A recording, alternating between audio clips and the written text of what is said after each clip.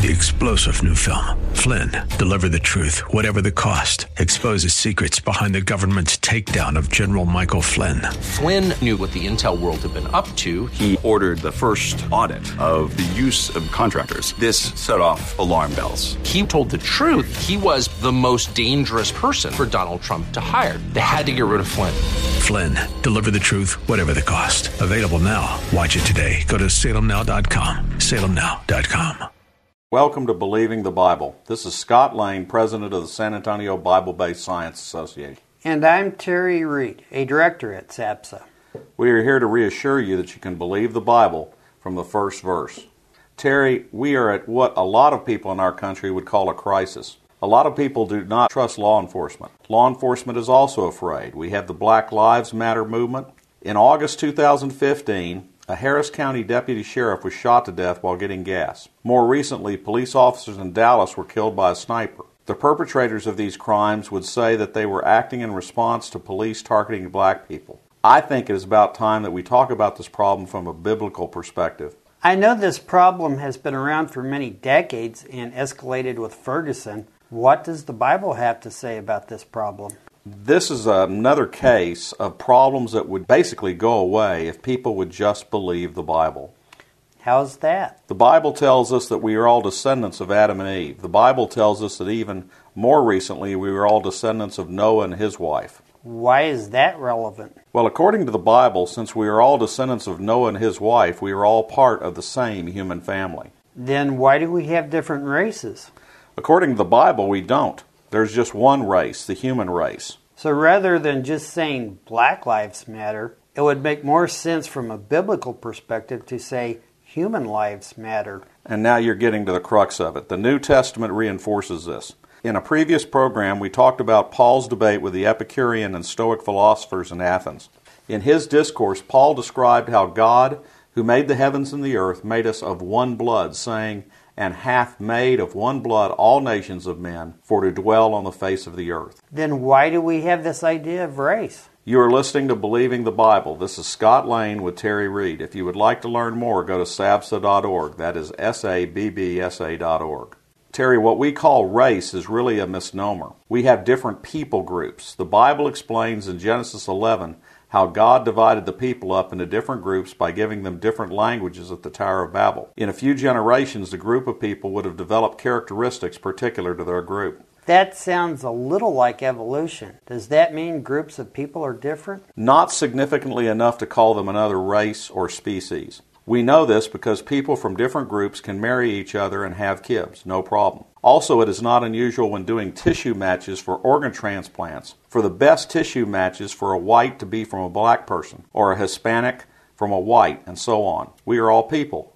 As we have discussed before, Darwinists love to take these variations that we know do happen and call that evolution, equating it to the general theory of evolution, which is the idea of all life coming from a so-called simple single-celled organism. But genetically, we are all the same species and race with only some differences in skin and hair color, stature, and minor physical features. But what did Darwin say? People give him credit as a very scientific person and a good observer. In The Descent of Man, Darwin stated at some future period, not very distant as measured by centuries, the civilized races of man will almost certainly exterminate and replace the savage races throughout the world. At the same time, the anthropomorphous apes, as Professor Schlafshausen has remarked, will no doubt be exterminated. The break between man and his nearest allies will then be wider, for it will intervene between man and a more civilized state, as we may hope, even than the Caucasian, and some ape as low as the baboon, instead of as now being between the Negro or Australian and the gorilla. Did I hear you right? Did Darwin say that Negroes and Australians are closer to gorillas than Caucasians? As unbelievable as it sounds, that is correct. Our listeners can check it out for themselves. This, incidentally, is the dirty little secret in Darwin's evolutionary scheme. It is inherently racist, since if we are all evolving, then it stands to reason that one race, being different from another, must be inherently more evolved and another less evolved. It sounds like the Bible has the solution to our problem, and not Charles Darwin. But did Charles Darwin create prejudice? No. Darwin gave people what they thought was a scientific basis for what has been termed racism. But the Bible talks about prejudice. Even the apostles had to overcome prejudice. The apostles were prejudiced? Sad but true. They thought the messages of Christ was only for the Jews. They could not imagine God coming to save the Gentiles. In Acts chapter 10, Peter states to a man named Cornelius that it was unlawful for a Jew even to enter the home of a Gentile or associate with a Gentile. But God had come to Peter in a vision. Peter states to Cornelius, "But God has shown me that I should no longer think of anyone as impure or unclean." Wow. That is pretty bad if the apostles thought of non-Jews as being impure or unclean.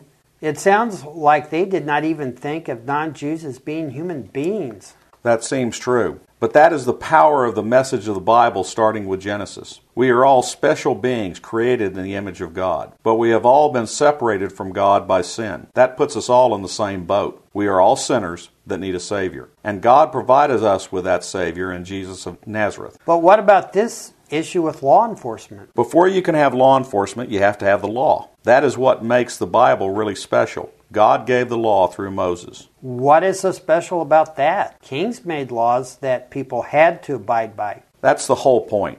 People sometimes get bogged down in some of the hard things in the law given through Moses. But what they miss is the law given by God applied to everyone. So everyone was equal. Everyone was subject to the law. They did not have a king arbitrarily making laws that would benefit him and the people that supported him and no one else. Later on, when the nation of Israel had kings, the king was still subject to the law. God punished David severely for committing adultery and murder. As a matter of fact, you read in Paul's letter to the Romans and in the letter that James wrote that it is the law that shows us our sin. It is a good thing we have law, or else we would have anarchy. Again, that is what the Bible teaches us. In chapter 13 of Paul's letter to the Romans, he teaches that we need to respect those in authority. Let everyone be subject to the governing authorities, Paul says. Paul tells us that God gives us law enforcement agents to enforce his laws. Paul states authorities are placed there by God to bring punishment on the wrongdoer. While governments and laws may not be perfect because of man's input into them, God has told us in the Bible that all governments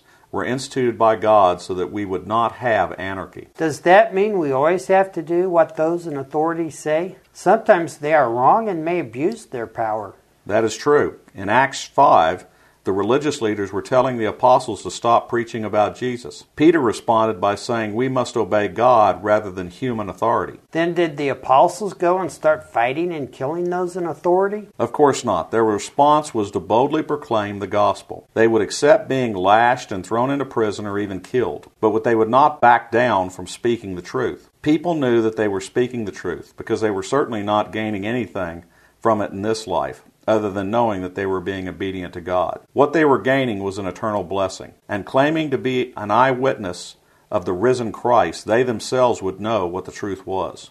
There is much more that could be said on this topic. If you would like for more information on it, there's a book which will detail much of what the Bible teaches on our race. It is called One Blood, from the Answers in Genesis, and it is available on their website. We've been having this discussion on races and racism today. To complete the discussion today, we're going to have a discussion with Ed Salzwedel, who is not only our producer here for our radio programs, he is also board member with SABSA and the Sunday school director at our mutual church. Ed, with this whole race idea today, are Christians bigoted for upholding law and order and saying that the borders need to be secure? From a particular perspective, people want to say yes. The answer is no, because we are a nation of laws. We basically, as Christians, we uphold God's Word, and in God's Word there are certain things that God wants us to do. As Christians, we are supposed to be individuals that are keepers of the law, and we probably get dinged because we hold onto the law what appears to be too tightly, following the laws, following the rules.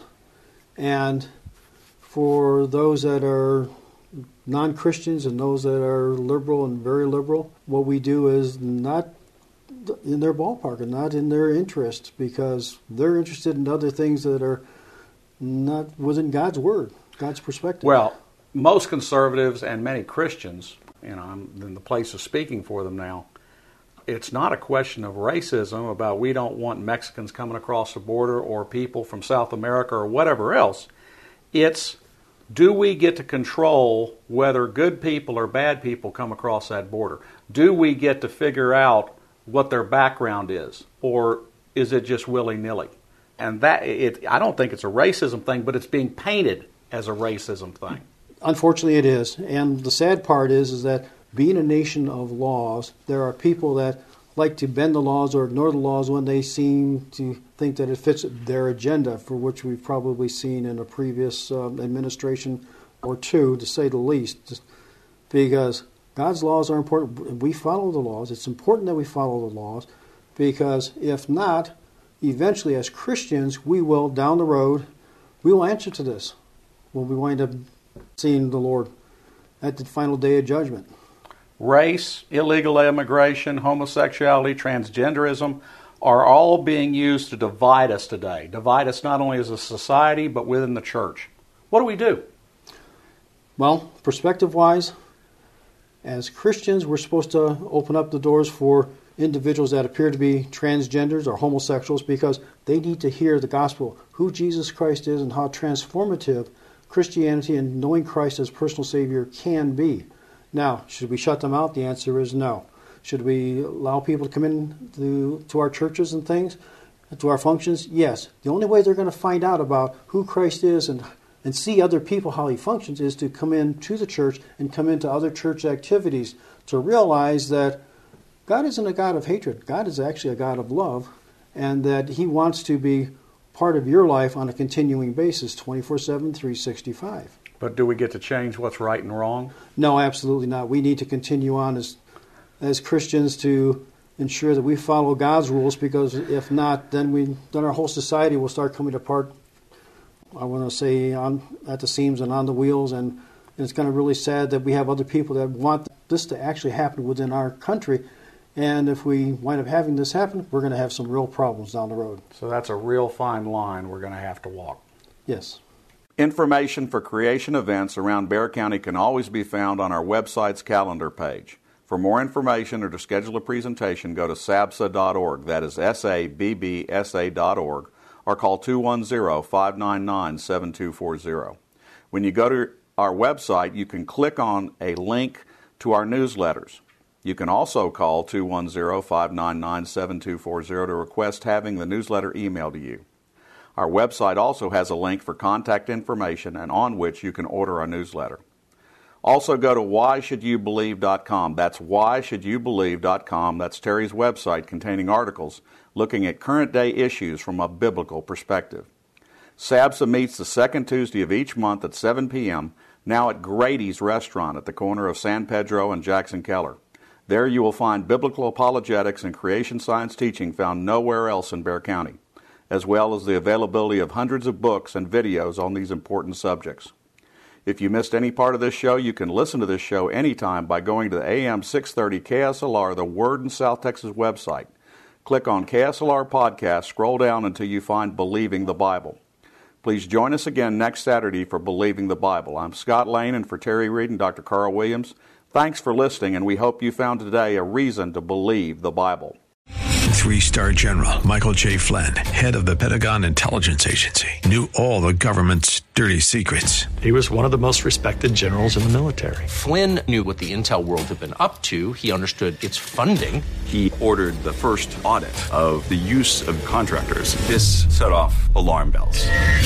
The explosive new documentary, Flynn, Deliver the Truth, Whatever the Cost, uncovers the facts behind this scandal. Flynn told the truth. He was the most dangerous person for Donald Trump to hire. I find out the worst enemy that I'm going to face in my life is right here in America. They took my assessment and they wanted me to change it. And I was like, I'm not changing it. They had to get rid of Flynn.